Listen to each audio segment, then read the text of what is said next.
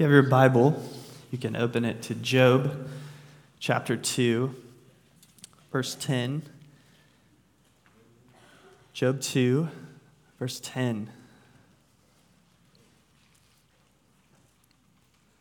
Horatio Spafford was a successful lawyer and businessman in Chicago with a lovely wife and 5 children.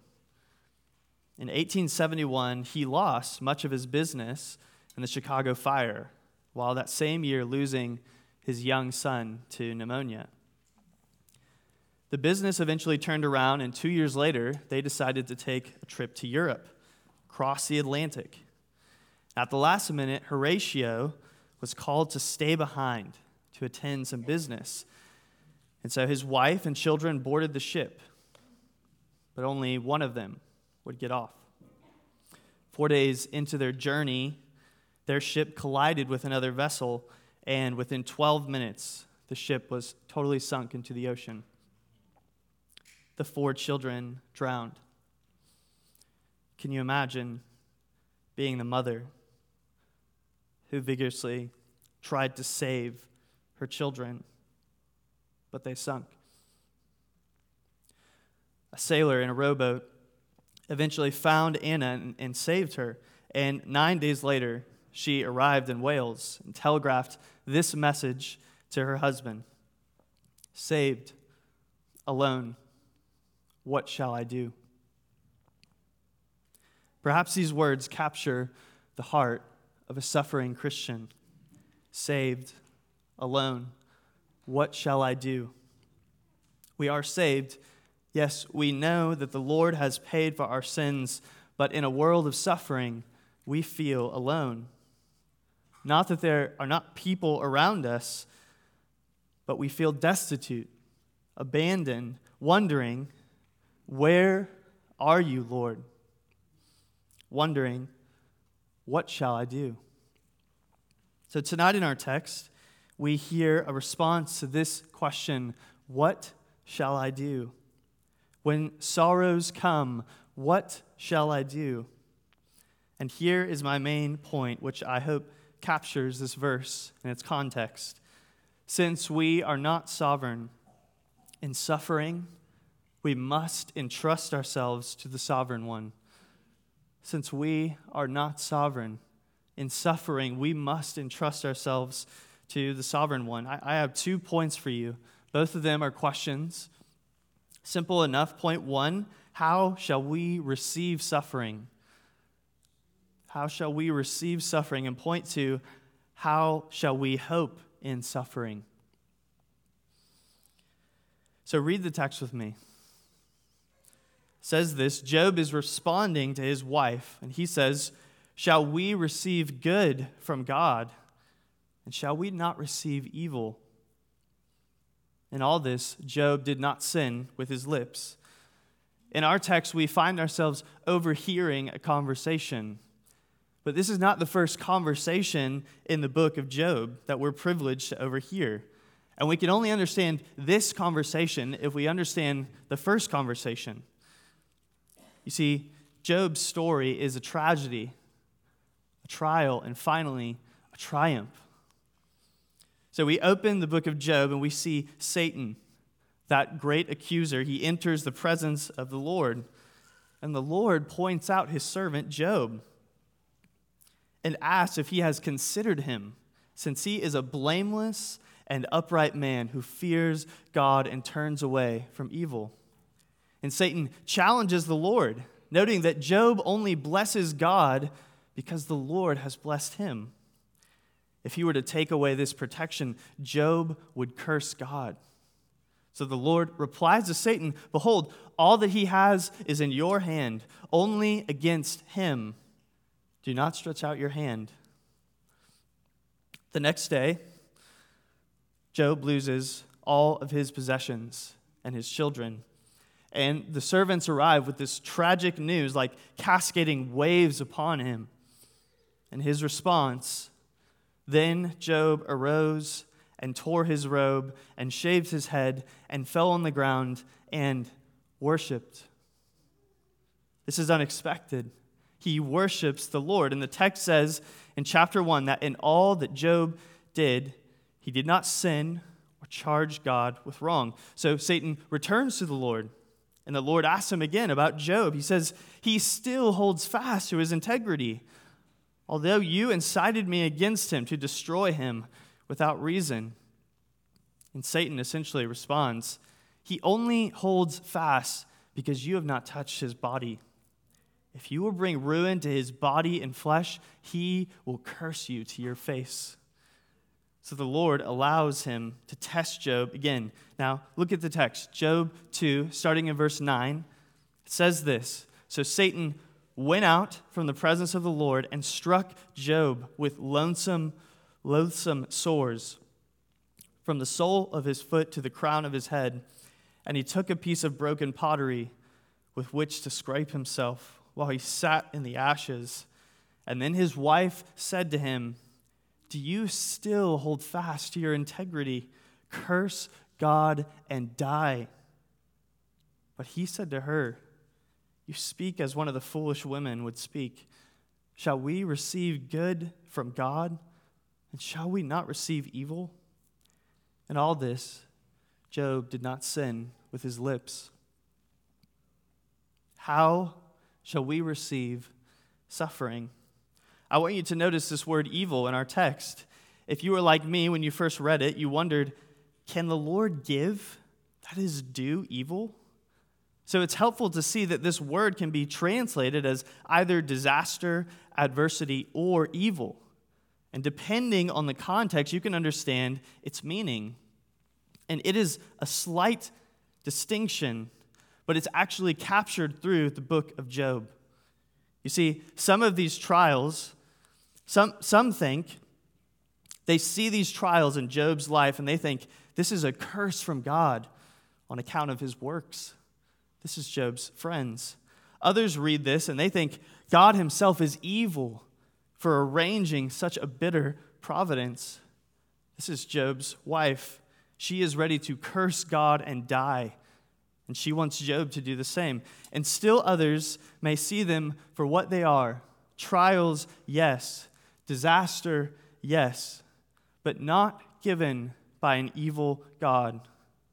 Not given with evil intent, and not finally for the sake of evil. Brothers and sisters, what can we do when the mighty hand of God weighs down upon us? When the cancer returns? When miscarriage occurs? When a loved one spurns you, whether a spouse or a child? When hopes for a job or marriage don't seem to come? When friendships are ruined by the shallow popularity contest that is high school? When the world, warped, writhes in a hideous way? When the earth trembles and the mountains shake? When sorrows like sea billows roll? What shall we do? I pray that you, like Job, would see that since we are not sovereign in suffering, we must entrust ourselves to the sovereign one. To trust that God gives and works in trials for our good and his glory. To believe that his grace is sufficient and his power is made perfect in our weakness. And it is this contrast here between Job and his wife that I want you to dwell on for a moment. Look back at the text. It says, in all this, Job did not sin with his lips. And here, I think, is one clear application. We can compound our suffering and even sin by the way in which we suffer. We can compound our suffering and even sin by the way in which we suffer. This is Job's wife. But we cannot help but see that often we are more like her than we would like to admit. For how often do we desperately want the Lord to grow us, but only on our terms? We love God until he unseats us from his throne. We honor God with our lips when life goes according to our plan, but when he upends that plan, we're bitter, wondering if he cares for us. Often, trials reveal what we're worshiping. God plans, including trials and troubles, are a means to humble us and to manifest his sufficiency and grace towards us. And this is only true when we see that he is the one who has sent the trial. Charles Spurgeon, a man well acquainted with grief, writes this. He says, "It would be a very sharp and trying experience to me to think that I have an affliction which God never sent me, that the bitter cup was never filled by his hands, that my trials were never measured out by him, nor sent to me by his arrangement of their weight and quantity." Brothers and sisters, God sends and uses trials, and we must examine what is revealed in our hearts by our response to them. So I ask you, how do you respond when suffering comes? Will you speak as Job's wife? Or will you, like Job, entrust yourself to God? This brings us to my second point. How shall we hope in suffering? In the book of Job, we're privileged to know why he is suffering, even though he does not. We see his friends come and they misconstrue his situation, and finally and gloriously the book comes to an end, and the Lord enters the scene in Job 38. And then the Lord answered Job out of the whirlwind and said, "Who is this that darkens counsel by words without knowledge? Dress for action like a man. I will question you, and you make it known to me. Where were you when I laid the foundations of the earth?" In the next several chapters, the Lord puts Job on trial, questioning him. And again, the silent answer is, "I was not there. I do not know." And Job makes this final confession, a confession that we must make. And we read it this morning. He says this, "I know that you can do all things, and that no purpose of yours can be thwarted. Who is this that hides counsel without knowledge? Therefore I have uttered what I did not understand, things too wonderful for me, which I did not know." Here is Job entrusting himself to the Sovereign One, admitting his infirmity and the Lord's infinity. And this is our hope, that since we are not sovereign in suffering, we can trust in our sovereign God. But brothers and sisters, you must see something, that Job is only a shadow of the true substance. For there was another righteous sufferer who entrusted himself to God. It is Christ Jesus our Lord, who was not merely accused by Satan, struck by Satan, but he struck Satan back.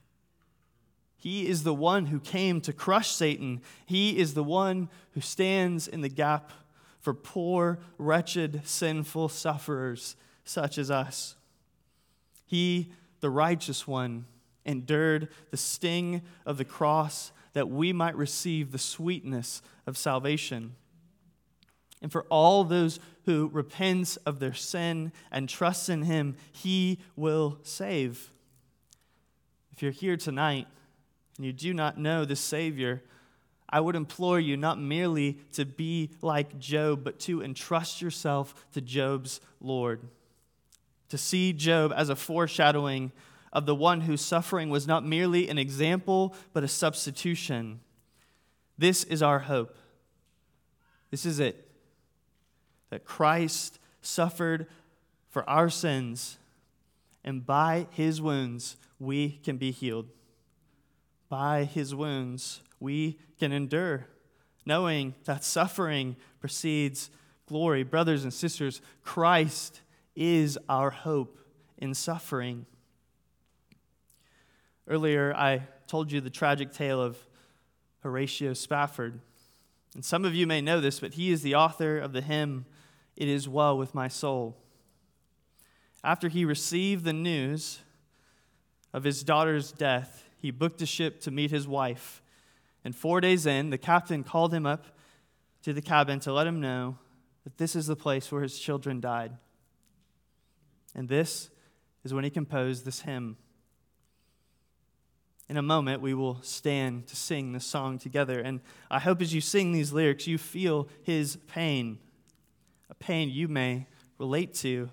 But with him, you entrust yourself to God, knowing that he has made your soul well.